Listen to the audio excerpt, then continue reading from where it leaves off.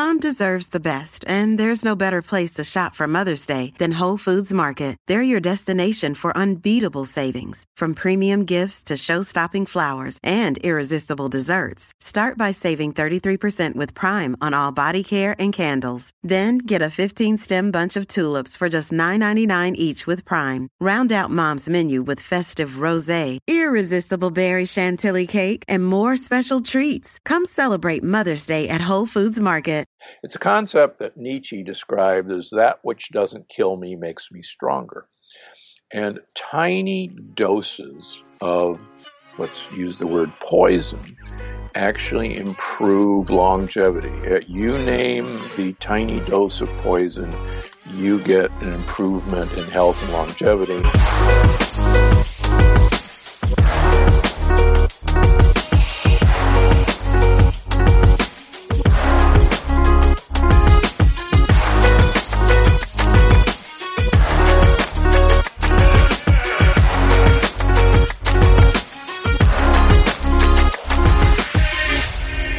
Saw that you actually ate once a day. This is something that our another guest, Wim Hof, who's the an advocate of the cold plunge method and breathing method, seems like that's something that a lot of people that are very deep into the health space have been doing. So I'm curious to know, what is it that you eat specifically once a day, and is it the same thing every single day? Gee, I hope not. Actually. Started having one meal a day during the months from January through June, now 18 years ago. And I actually wrote about doing this in my first book, Dr. Gundry's Diet Evolution. And interestingly enough, as far as I know, I was the first author to start writing about time-restricted eating. And in extreme time-restricted eating. And I actually had an entire chapter in the initial manuscript. And my editor at Random House said, this book is already crazy, and this is really crazy, and we're going to get rid of this chapter. I said, no, you can't do that. There's really solid evidence. This was 20 years ago. And she said, well, I'll give you 2 pages.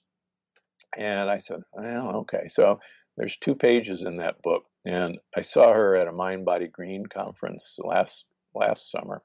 And she came up to me and she said, oh my gosh, I'm so sorry. She said, you were so far ahead of your time. I let you had the whole chapter. So, I've been doing this for a long time. So for instance, yesterday, or last night, so I usually eat all my calories in a 2-hour window between 6 and 8 o'clock. Wow.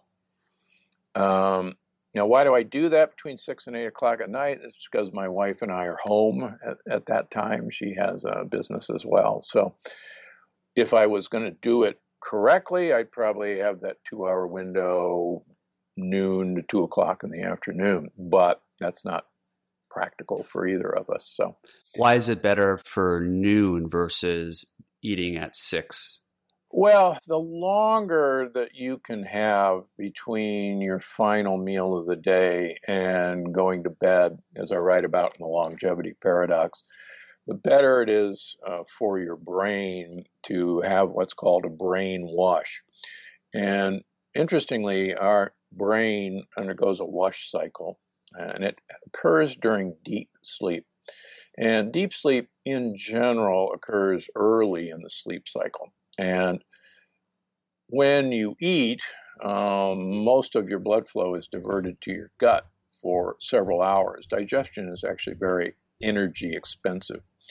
And so you don't have the rush of blood up to your brain to do deep brain cleaning if you eat close to bedtime.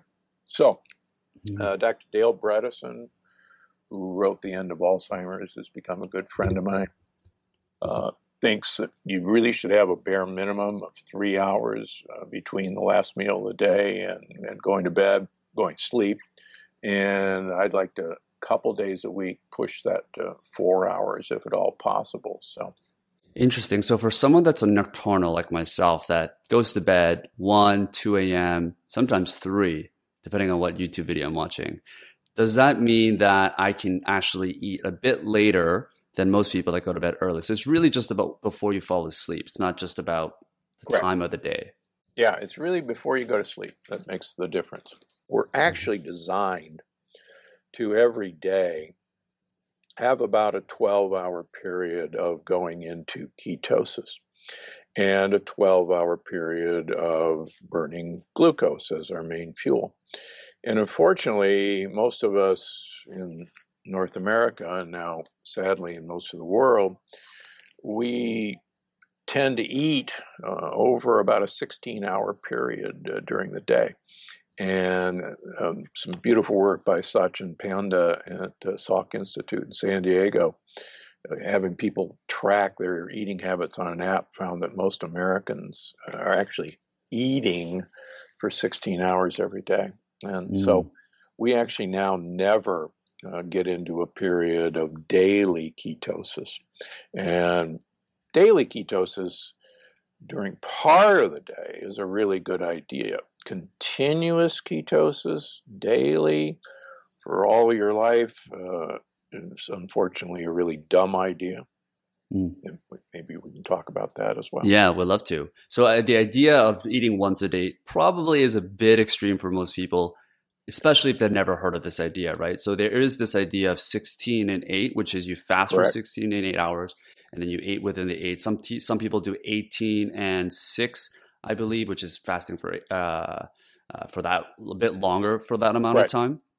Yeah, the evidence is that probably, and this is what's in my book on how to get people to actually time control their eating. And we try to get them down to about a 7-hour window and teach people how to do that over a month. 6 hours is probably the perfect window. There's a paper in Humans showing that there's no additional benefit to reducing that to a 4-hour window. Mm. So, but I think the more we can contract our period of eating, the better off in all respects. Mm. Yeah, I'd love to dig into some of the benefits. So you mentioned that there are benefits of doing this. Some people may not have heard about it. What are the core benefits that people can see from this idea of restricted eating during the day? Yeah, there's actually some very interesting anecdotes about how most people in the world used to eat. And even in Victorian England, which was a little over 100 years ago, people only ate 2 meals a day. And usually a lunch and a dinner. Breakfast was unheard of. And most societies, for instance, the French have no word for breakfast. Right. They had to invent petit déjeuner because déjeuner was the first meal and it was lunch. Mm. So the idea that we were actually supposed to be eating breakfast is a very modern concept, and it was actually perpetrated by the cereal industry. That you had to, it's like, you tell a lie often enough, it becomes a truth. Yeah, an apple a day keeps the doctor away, which we'll also get into around Which we'll fructose. get into, yeah, on Yeah. fructose. So most hunter-gatherer societies don't eat throughout the day. Most hunter-gatherer societies in general eat 1 meal a day, and they've gone out during the day and gathered, and their meal is usually in the evening when everybody returns. The women are usually gathering, and the men are often hunting, and the hunting usually doesn't go well, so it's a chance for men to just go clown around for a while. Mm. That's a whole nother story. But the idea that our ancestors crawled out of a cave and said, "What's for breakfast?" is ludicrous because there was no storage system and you had to find breakfast. And if that's when you found breakfast, that was break fast. So we're actually really incredibly well designed to not eat early in the day. And you can prove that by looking at our cortisol levels start rising about 4 a.m. That actually makes more glucose available. Our epinephrine levels start rising, which keeps glucose in circulation.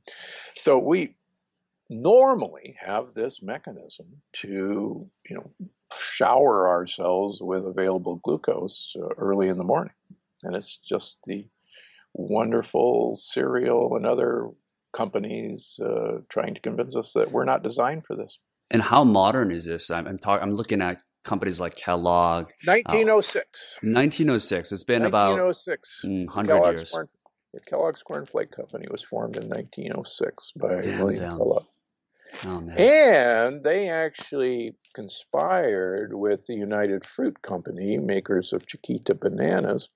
At the same time, they actually paid physicians to tell people that bananas were the perfect health food, and a great way to start your day was a bowl of Kellogg's cornflakes with a sliced banana. And they actually had coupons in Kellogg's cornflakes for a free bunch of Chiquita bananas. So that Wait, are you saying bananas are also bad for you? I eat bananas every morning. Cow, are they bad for you? They're bad for you. Yeah. I thought they have potassium. They're good for you after you work out. Turns out bananas have one of the lowest sources of potassiums of fruits. You were much better off having some spinach or broccoli. You're kidding. So no, and a ripe banana has anywhere from 16 to 20 grams of fructose. And I don't want to beat a dead horse, but quite frankly, you will have less sugar. Not that you're interested in sugar, but you'll have less sugar in a full-sized Hershey candy bar than you will in a banana. You will have less sugar in a glazed donut than you will in a banana. Now, I'm not telling people to go have a Hershey's candy bar or a donut. Yeah. But the fact is, there's actually less sugar in a glazed donut or a full Hershey's candy bar than there is in a banana. Now, there is a difference, though, right? Like processed sugar versus something that's a natural sugar and how it affects the body, No, in fact, natural sugar is a whole lot worse. So, and this was my research as an undergraduate at Yale that's continued up until the present time. Great apes only gain weight during fruit season. And fruit season, believe it or not, only occurs once a year, even in the jungle. Fruit does not ripen year-round in the jungle. We know that the Hansas, one of the last hunter-gatherer tribes in Tanzania, only eat fruit once a year during fruit season. And all great apes and foragers gain weight during fruit season because fructose is designed to make you make fat. And that was a really good thing back in the good old days when getting calories and staying alive was a really important thing. And fruit, the reason you and I have color vision and your dog or cat don't is because you and I are fruit predators. And the plant uses the color of ripe fruit to tell you when the sugar content of that plant, of that fruit, is the highest and when it would be most beneficial for you to eat it. And fructose, unlike glucose, does not raise initially insulin levels so that you will not have the ability to be full. So you can eat tons and tons of fructose, which benefited the plant because you would distribute more of its seeds, because the plant only produces fruit to induce you to eat its babies so that you will distribute it someplace else with a generous dollop of fertilizer. So you're saying back in the day when we didn't have an abundance of food around us, it was meant to, like, that's why bananas, when they're ripe, they're the most colorful. Apples, when the brightest, when it's red. You're saying because we needed that source of energy, that burst of energy when we didn't have a lot of food. No, we needed that source to produce actually fat. It turns out that fructose suppresses energy production. It actually decreases ATP production. And this is what I talk about in the energy paradox. So quite frankly, the last thing you would want to have to boost your energy before a workout is a fruit smoothie. And fructose is actually a toxin that's taken directly to the liver rather than going into circulation, where the liver detoxifies it into uric acid, which causes gout and raises blood pressure. and converts it into triglycerides, which are the first form of fat from fructose. Triglycerides are deposited as fat. So I found starting 20 years ago that if I dropped the amount of fruit in people's diets, that their triglycerides would fall, their LDL, the so-called bad cholesterol, would fall, and their HDL, the good cholesterol, would rise. And I even published a paper years ago that our heart healthy diet recommendations are all wrong. They're backwards. That's insane. So this idea of an apple a day keeps the doctor away. Is this also a cereal company thing that they invented here? Well, so the apple a day, back when I was growing up, apples were quite small, and you probably got maybe 4 bites out of an apple, and that was the end of it. The apple then had not been bred for sugar content, and the vitamin content of apples and minerals was actually much higher. For instance, the vitamin C content in apples has decreased about 70% in the last 50 years because they've been bred for size and sweetness. And we even changed the names. I mean, now, for goodness, we have a Honeycrisp apple. I mean, does that give you any idea of what that thing is? It's my favorite kind. Yeah. And blueberries, for instance, blueberries used to be these little bitter things that you had to put half a cup of sugar on to make them edible. Now they've been bred for sugar content, and blueberries, even organic blueberries, are the size of a grape. Yeah. And they're now they're the highest sugar content of any of the berries. And don't get me started on grapes. A cup of grapes has about 4 to 6 teaspoons of sugar in that cup of grape. Man, those are my favorites. Of course they are. Killing me here. Because you've been bred to seek that out. 2/3 of our tongue are sweet receptors. Let me give you another example. We have a home in Santa Barbara, California, and we have a garden, and we have raspberries and blackberries, and which are the 2 lowest sugar fruits. Actually, the lowest sugar fruit is a passion fruit, which is just now coming into season. So blackberries and raspberries bear normally for about a month and a half. That's about it. My blackberries are done. My raspberries are done, and I won't see them until sometime next June when they'll bear again. But I can go down the road to Oxnard, California, and I can see rows and rows and rows of blackberries and raspberries because they've been now hybridized to bear year-round. That doesn't mean we should be eating them year-round. That's modern. And there were no 747s bringing blueberries to Costco in February. That's a modern phenomenon. So the idea that we should have access to fruit 365 days a year is a modern phenomenon, just like there was no such thing as cereal until 1906. It's also like the espresso, how it was supposed to be this big, and look how big this coffee cup is. This is not how we were supposed to drink coffee either. That's correct. Yeah, there's tremendous benefits out of coffee, but certainly not in the supersize that we've come to. So what fruits do you recommend people eat? You mentioned passion fruit has the lowest concentration of sugar. Is that something that you still recommend us to eat, or you're saying avoid in general? In general, my first book, Dr. Gundry's Diet Evolution, one of our sayings was give fruit the boot. And we also have to remember that anything with a seed is a fruit. And that includes zucchinis, cucumbers, peppers, tomatoes. These are actually all fruits. An avocado is a fruit. It's a single-seeded berry, but it is almost all fat and fiber. There's very little sugar content in an avocado. What I suggest to people, and I talk about this in all my books, is that have fruit in season, but understand that it is a special treat. I wrote about this in the Plant Paradox years ago when I was first preaching this. We were at the Santa Barbara Farmers Market in June, and we're looking at beautiful peaches, which had just come into season. And I picked some up, and my wife says, hey, aren't you the guy who says give fruit the boot? And I said, yeah, but now it's in season. Look at that beautiful peach. And she said, I'll tell you what, smart guy, let's do a little experiment this summer. We're not going to have any fruit this summer. And let's see what happens. And I said, she said, put it back. So we didn't have any fruit that summer.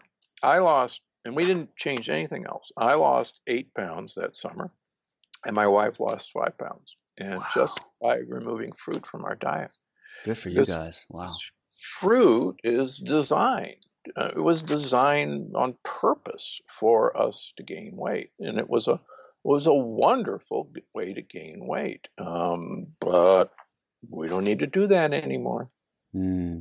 So one of the newer things, wouldn't say maybe more popularized things that's been coming up as well, is this idea of taking care of your gut and your microbiome. This is something that people are now calling your second brain. It's not something that's well understood, definitely more than it has been before. But talk to us a little bit about the connection between the gut and our overall health being. Just because I've eaten kimchi my entire life as a Korean that was born there. Good My for mom you. has a kimchi fridge back at home where she makes it herself. I had no idea that it was good for your gut. It was just something that we ate throughout our entire lives. And I just so happened to learned that it was really good for you because of the probiotics that are included. But I've had stomach issues, well parts of my younger life, and I know this is an issue that a lot of people have where they drink coffee and they all of a sudden they need to go to the bathroom. But talk to us a little bit about what the importance of taking care of your gut microbiomes is and how it relates to longevity and your overall health. So the microbiome is what we refer to as the bacteria, the viruses, the funguses, the molds, the protozoas, and the worms that live in our gut. The holobiome refers to the organisms that live not only there, but in our mouth, in our ears, in our nose, in our vaginal canal, in the breast ducts of women, and on our skin, and also in a cloud around us. And people who read the Peanuts comic strip remember Pigpen, who had this kind of cloud around his head, and that's actually, we have a bacterial cloud around our heads. So the microbiome, 90%, there's so far identified 100 trillion separate bacteria in our gut. And they constitute about 90% of all the cells that occupy humans. So only 10% of us are human. But what's even more startling is that 99% of all the genes in us are non-human genes. Our genes are only a fraction of what constitutes us, our genetic makeup. And as I talk about in the longevity paradox and also in the energy paradox, we've actually uploaded most of our decision-making processes to our microbiome cloud, if you like, because there's so much computer processing power in that genetic information that we don't have. And what we're now learning more and more and more is that the microbiome actually teaches our immune system how to behave. Our microbiome actually controls most of our behaviors, including our emotions. And we're basically a condominium for our microbiome. We're a symbiotic relationship with co-equal branches of government, if you will. And the exciting thing in the energy paradox is that not only are probiotics important, but it's actually the prebiotics, the food that you feed the microbiome, that's critically important, because the microbiome creates a series of compounds that are called postbiotics. And the postbiotics is actually the language that's now been deciphered on how the microbiome talks to us. What do you mean talk to us? Believe it or not, your microbiome controls your behavior. And it controls it through chemical messages that only recently have actually been deciphered. It's, as I talk about in the NG paradox, it's like in science, it's breaking the Enigma code of World War II, the German code that had to be deciphered, and breaking that Enigma code was actually, in so many ways, how World War II was won. And it took years and years and years to decipher that code. We've suspected for a number of years that the microbiome talks to our brain, talks to our mitochondria. We never quite understood how that talk occurred because we didn't know what the language was. But recently, that language has been deciphered. And so that language is what are called postbiotics. So let me give you a great example on how this has evolved, if I may. Please, please. Okay. So we've known for a number of years, and I've written about this in the plant paradox and the longevity paradox, that you could take feces from fat mice and feed them to skinny mice, and the skinny mice would become fat. You could take feces from fat human beings and feed them to skinny mice, and the skinny mice would become fat.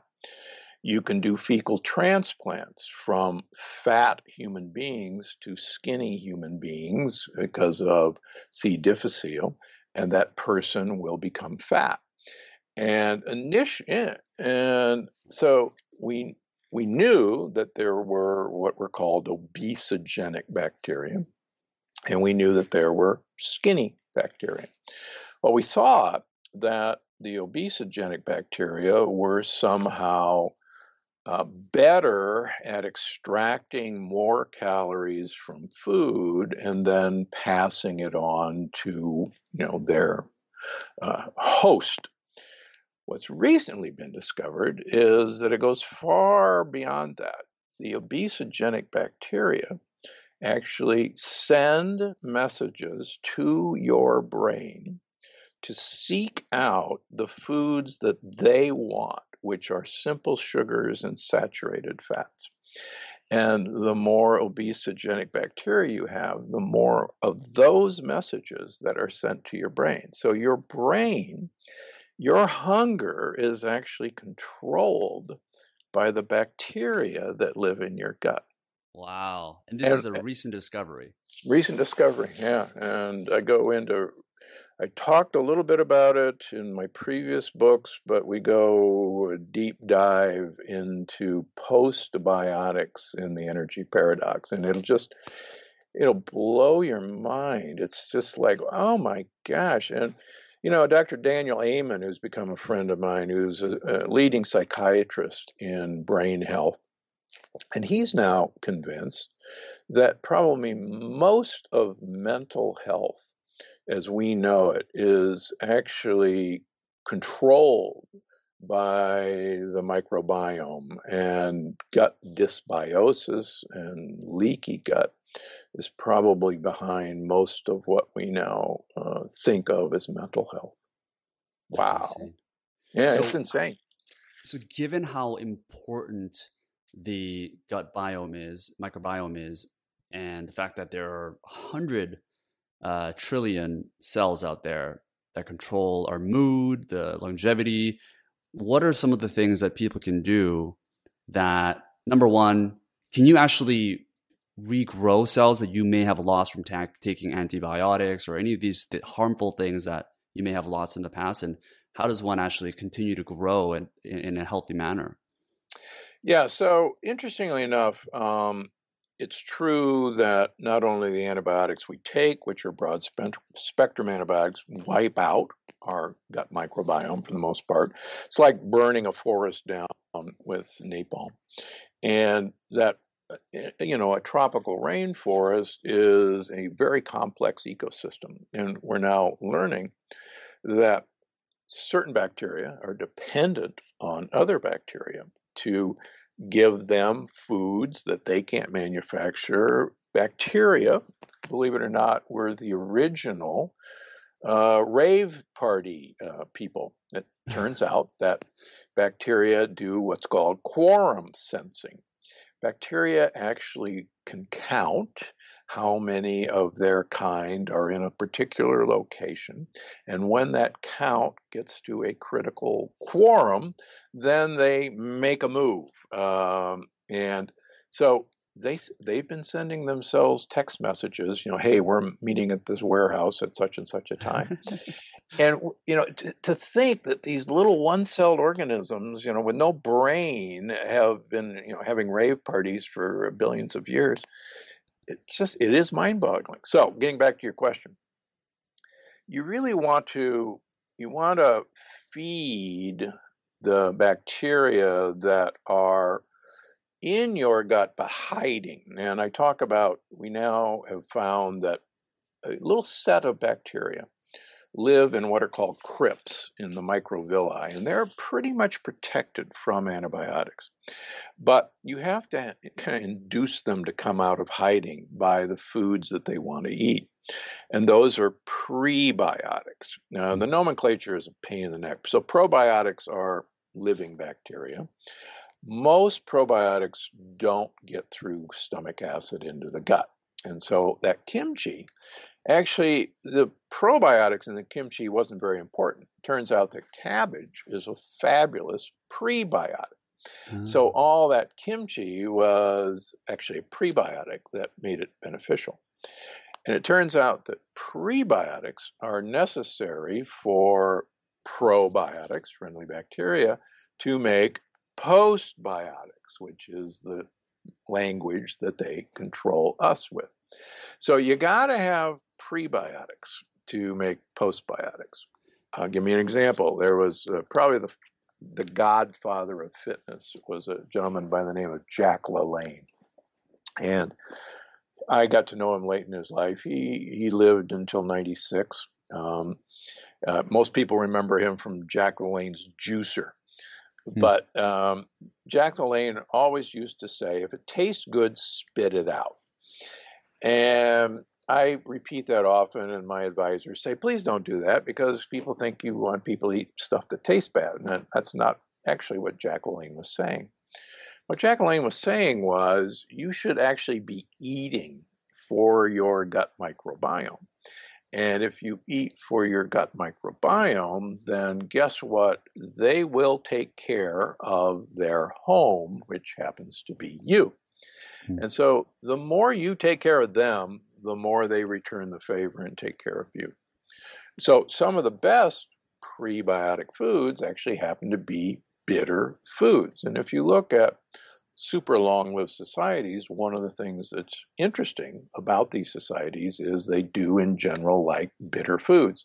So those are the cabbage family, the brassica, the arugula, these sorts of bitter foods. Watercress may be one of the greatest foods of all time. That bitterness actually comes from the plant warning you, are you sure you want to eat me? Because I've got some compounds that are trying to dissuade you from eating me, the bitterness. Why is that, though?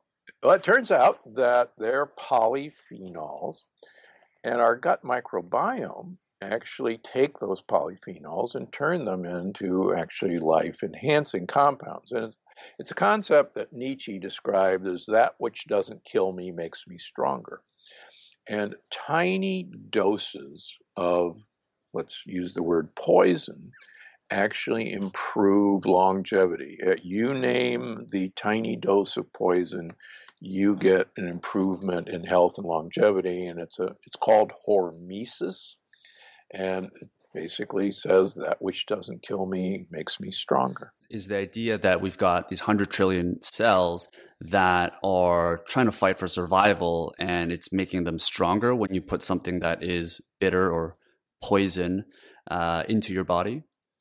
Well, it turns out it's actually these chemicals, if you will, actually interact with mitochondria receptors, and mitochondria are the energy organelles in all of our cells.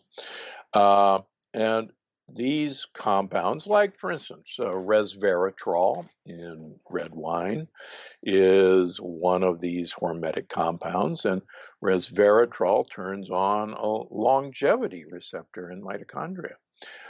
Believe it or not, you can expose mice to low doses of radiation, and the mice that are exposed to low doses of radiation live longer than mice who are not exposed to radiation.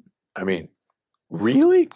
In Europe, it's popular to check into radon hotels where you will get a dose of radon for the purpose of living longer.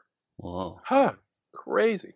And getting back to our original subject, it turns out that fasting is actually a hormetic stressor, and that if you fasting works at its most basic level by being a stressor, just like exercise. Exercise is a hormetic stressor.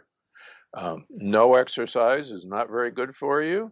Some exercise is really good for you. A lot of exercise is really bad for you. Yeah, I mean, when you look at I'm curious to know your thoughts in terms of the correlation of these people that eat a lot of foods that have very healthy gut microbiomes. When you look at the blue zones, like Sardinia, of course, you got Okinawa in Japan. Do you see a correlation of these people eating foods that are extremely healthy for your gut that are able to live longer because of that? Is there a direct correlation between those 2 points? Yeah, and that's actually really talked about in the longevity paradox. One of the things that's fascinating is this relationship between the wall of your gut and the microbiome. And it turns out from animal studies that aging occurs at the most fundamental level as this wall of our gut begins to break down, and that bacteria and bacterial pieces begin to come across the wall.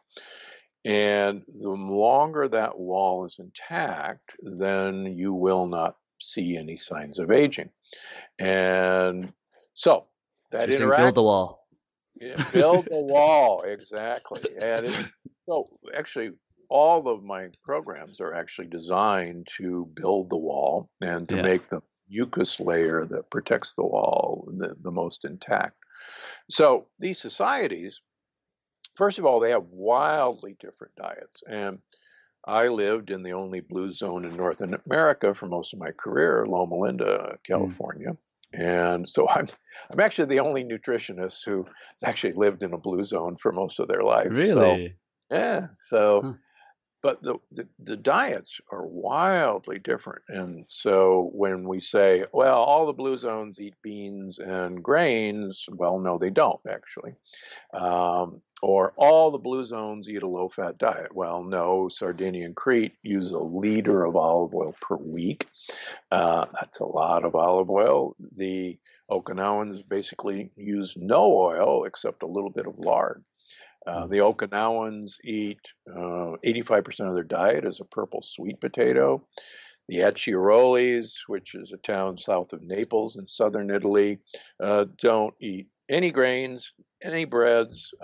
They eat mostly anchovies and red wine and a ton of rosemary. So, what I think unifies all of these different diets is all of these blue zones eat very little animal protein. And that's actually the only unifying feature in all of these diets. So, and I grew up in Omaha, Nebraska, which is, believe me, a meat-eating town.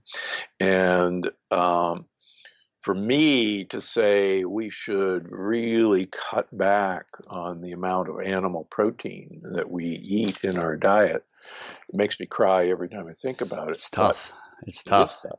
Yeah, yeah. And do you think that is because this is the thing I constantly think about, right? Which is America has one of the most highest demand in terms of seeking nutritional health, the latest fitness exercises, the latest diets. It's the biggest market, right? Yet we also have a very poor ranking when it comes to expectancy versus countries that are far less developed than us that have very little resources. So do you feel that it comes really down to the fact that we just need to eat less animal products and just eat less in general? Yeah, I mean, we're overfed but undernourished. There was a report in the U.S. Senate that basically says our soils are so depleted of minerals and vitamins that we could eat constantly, but we would never get the fundamental nutrients that we need. And when I put this, slide up, I asked physicians to guess when the Senate report came out. Most of them say, oh, 1990, maybe 2000. It was actually 1936. And 1936. Wow. And you think about how depleted our soils were then, and now our soils were once living organisms in and of themselves. The soil has a microbiome. The microbiome actually got nutrients into the roots of plants. And now there's no microbiome left in any soil. The soil is devoid of nutrients. You can grow a plant that looks like an apple or looks like an ear of corn, but that apple and that ear of corn has no relationship to what was grown 100 years ago. It's just devoid. So yeah, we're overfed but undernourished. And you're right. We have one of the worst health spans of really any country. And our lifespan for the last 3 years in North America has actually decreased 3 years in a row. Wow. Yeah. 3 years running now, we've decreased our lifespan. What are we at now? 75 on average for Yeah, men and but females? yeah, well, women are actually up into the 80s, but men are about 74. But it's decreased 3 years in a row. And if the predictions are right, and sadly they're probably going to be right, I'm a baby boomer. My kids, the Gen Xers, will have shorter lives than the baby boomers. So the baby boomers will probably be the last, unless the millennials can get the point that we're really stupid. I mean, baby boomers actually have far worse health or on more medications than our parents were, the greatest generation. And it's like, what? It The just baby keeps getting boomers, worse and yeah, worse and were worse, you're the saying? healthiest ever. We were so smart, and it just keeps getting worse. Do you think there's some correlation with the fact that we are getting to this point of overpopulation, and you've got these companies like Monsanto that are creating GMOs just because you're right. I mean, putting in genetics into vegetables and all these foods allows them to grow more foods at a cheaper cost. But there's certainly downsides to that, but it's kind of unavoidable because they control so much of the supply. So is that a big part of the fact that even though Americans are trying to eat healthy, that from the ground up, it's just broken system that where we're eating a lot of these pesticides and chemicals? Yeah, unfortunately, about 98% of all the corn grown in North America is genetically modified. Same with soybeans. And it doesn't, and the other sad thing is GMO no longer is the most worrisome thing, is that Roundup, which is glyphosate, is now sprayed on conventional corn, conventional soybeans, conventional canola, conventional oats for desiccating them before harvest, which makes it easier to harvest. And this stuff is not washed off. And I go into the dangers of Roundup, both in the plant paradox and now in the energy paradox. It's scary stuff. The other thing that's interesting is we are getting a push for regenerative agriculture. And back 50 years ago, before factory farming, farmers would rotate crops. They would maybe plant corn one year, then they'd plant soybeans, then they'd let the fields go fallow, and they'd plant alfalfa to regenerate the soil. And it turns out there was a study commissioned by the Department of Agriculture in Pennsylvania looking at perfect high-tech, now conventional agriculture versus the old system. And they looked at salaries, they looked at profits for farm workers, they looked at profits for farmers, and they looked at production. And they found that the old system actually produced more food and more profit compared to perfect factory farming. And it was actually suppressed for a couple of years, and then it was put out on PLOS, P-L-O-S, and I recommend anybody look it up. It's startling. This has all been fed to us literally as a profit motive for big pharma and big agriculture. Now, are there any actions to reverse that now that's happening? Yeah, I mean that's really happening. I had a farmer on my podcast, the Dr. Gundry podcast, actually last week. Farmer Dan from Texas, Farmer Dan the Chicken Man, and he's an engineer. And he decided that he didn't like engineering anymore. He was bored. And so he decided to engineer chicken farming and beef farming. And he had some land. And so he's gone back to farming chickens. Again, I grew up in Nebraska, and chickens were a farm animal that were let out in the fields where cattle grazed. And they're insectivores. They love insects. So they would make a beeline for the cow pies, the turds of cows, and which are loaded with insects. And they would claw through the cow pie, eating the insects, and they distribute the manure. And so that was normal. And then you ate the chicken eggs, but nobody really ate the chickens because they were too tough. And so he's redone this. So he now takes his chickens in a movable cage, and they go to a certain area where the cows, and they eat everything, eat the cowboys, distribute the manure. And so he has regenerative agriculture, and he lets his fields go fallow.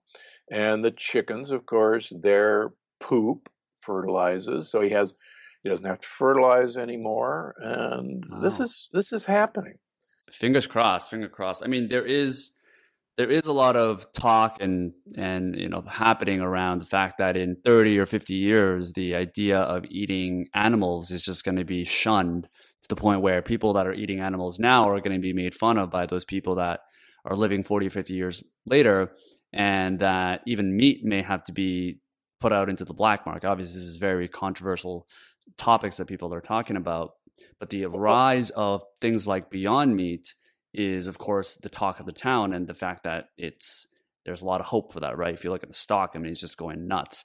I'm curious to know what your thoughts are on these alternative meat products like Beyond Meat, and how it could potentially have a similar benefits of eating meat in terms of the taste and some of the benefits of nutrition, and if it will also have the same downsides of eating animal proteins in terms of longevity.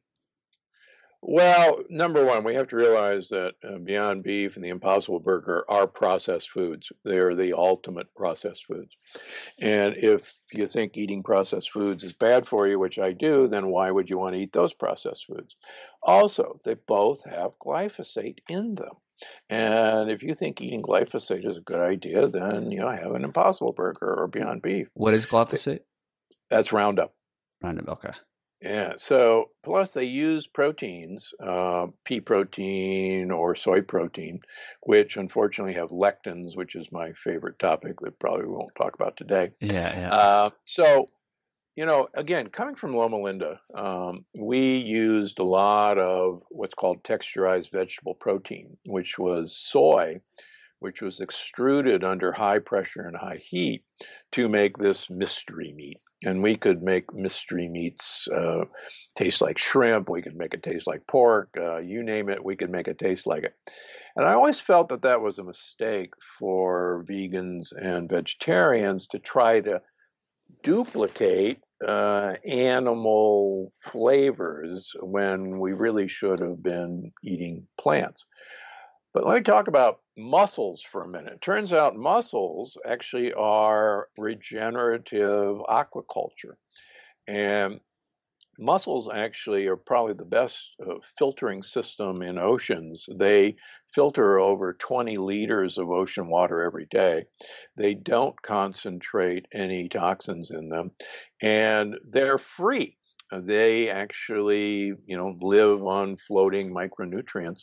And so there's some innovating folks off the coast of California who are planting mussels on underwater tables and harvesting the mussels. Wow. So I think I personally am what my wife and I call a veg aquarian. We eat mostly vegan during the week, and then we have bivalves and shellfish during the weekend. So no animal meat. well, every now and then, I will have a grass-fed, grass-finished steak about once every 3 months, and I know the farmer. We now get chicken from Farmer Dan, who Farmer feeds Dan. his chicken. I gotta get his contact. Farmer Yeah, Chicken Man. Chicken Man. Chicken Does he Dan. like being called that? Chicken Man? No, he doesn't actually. I made that. I Let's made keep that calling up. him He says, "Don't that. But yeah, he now has lectin-free chickens that he feeds a lectin-free diet, and they pasture. And he's gotten so overloaded that he's putting in another crop of chickens. And that's again a special treat. So if we view these things as special treats, I think it's a whole lot easier on everybody. Yeah, I mean, we didn't get into lectin. Would love to have you back sometime and talk about that in more depth because it is a huge, bit controversial as I'm sure you've gotten some people writing in as well. But I want to dig into it and ask you some questions.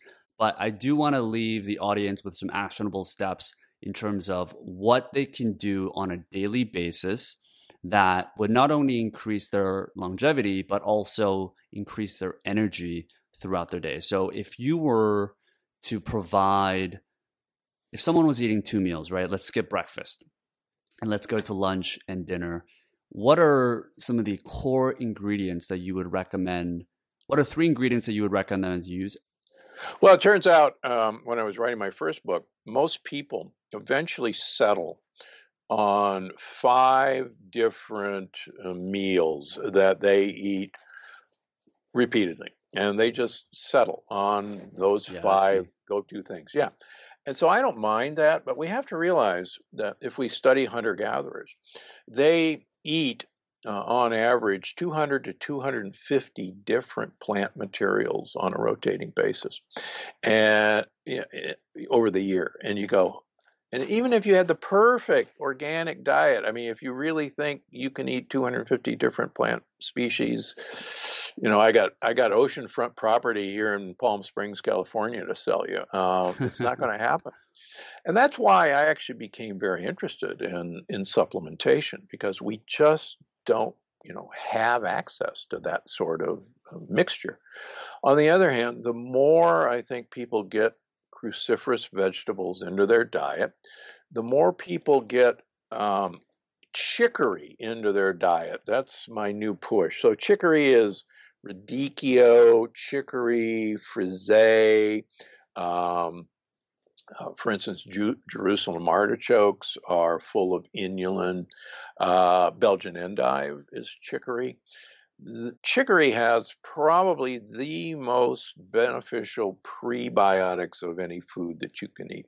Wow, I've never heard of Uh, this. This is great. Artichoke hearts, if Hmm. you can have artichoke hearts a couple times a week or an artichoke, you're way ahead of the game. For instance, last night I had a frisee and radicchio salad. Big giant mixing bowl. That was my dinner.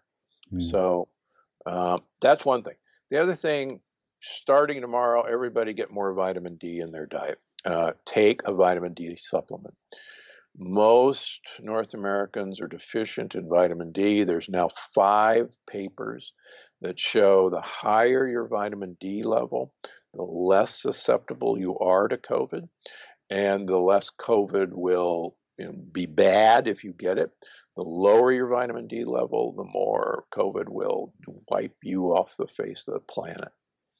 So I just thought of a question that I wanted to ask you before this interview, because we had a Dr. Mike on the show, and he was talking about this downside of having too much supplementation of vitamin D, E, and K because of the fact that these are fat soluble supplements, meaning having too much can actually be toxic to your body. Well, so I've been measuring vitamin D levels for 20 years, every 3 months on my patients, and I'm an aggressive pusher of vitamin D. I have never seen vitamin D toxicity, ever. Dr. Mark Hyman has never seen vitamin D toxicity, ever. I have people who run their vitamin D levels in the 200s, and they're not toxic. The Cleveland Clinic and Quest now say 150 nanograms per milliliter is normal. It's not toxic. I've run my vitamin D greater than 120 for the last 20 years to prove I'm not dead. So this is, quite frankly, Dr. Hollick from Boston, the father of vitamin D research, has only seen vitamin D toxicity once in his lifetime. And that was in a physician who by accident was taking 1 million international units of vitamin D for 6 months because it was mislabeled. Right. And I'm not recommending anybody take 1 million international units, but bare minimum for anybody should be 5,000. I have a number of my autoimmune patients on 30, 40,000 a day. To get their vitamin D levels up. Interesting. Yeah, it's confusing because generally these bottles come with 1,000 or 500 per pill, and they tell you the recommended dose is 1 per day, and it's all wrong. 80% of Southern Californians in my practice, when they first come in, are vitamin D deficient. 80% in California too. In California, with sun. That's because we use sunscreen, which is one of the dumbest things, and that's another subject. All right. Well, round 2, Stephen. Dr. Gundry, would love to have you back on. What is one small but piece of actionable step that the listener can take after listening to this that they can do to increase their energy, to hopefully increase their longevity? Something small that they can do right after listening to this that they can take action on. It turns out the higher your level of vitamin D, the longer your telomeres are. And if you like the telomere theory of aging, you want long telomeres. So if you hear nothing else that I say, take your vitamin D and start skipping meals, and you're going to live a long time. Beautiful. And where can people find you online?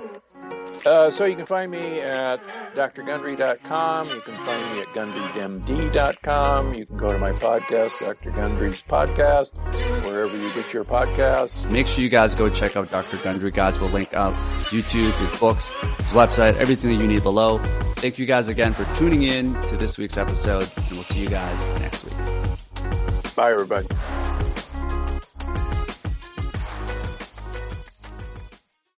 Thanks for making it all the way to the end of the show. Hope you really enjoyed our guest today and that you took one thing valuable from our conversation. If you haven't already, I would love it if you could leave a quick rating or review on whichever network you're listening to the show, and share this episode with one friend if you found it valuable. And if it's something that a friend, a family member, or just someone that you care about could find a little bit of insight from what you learned today.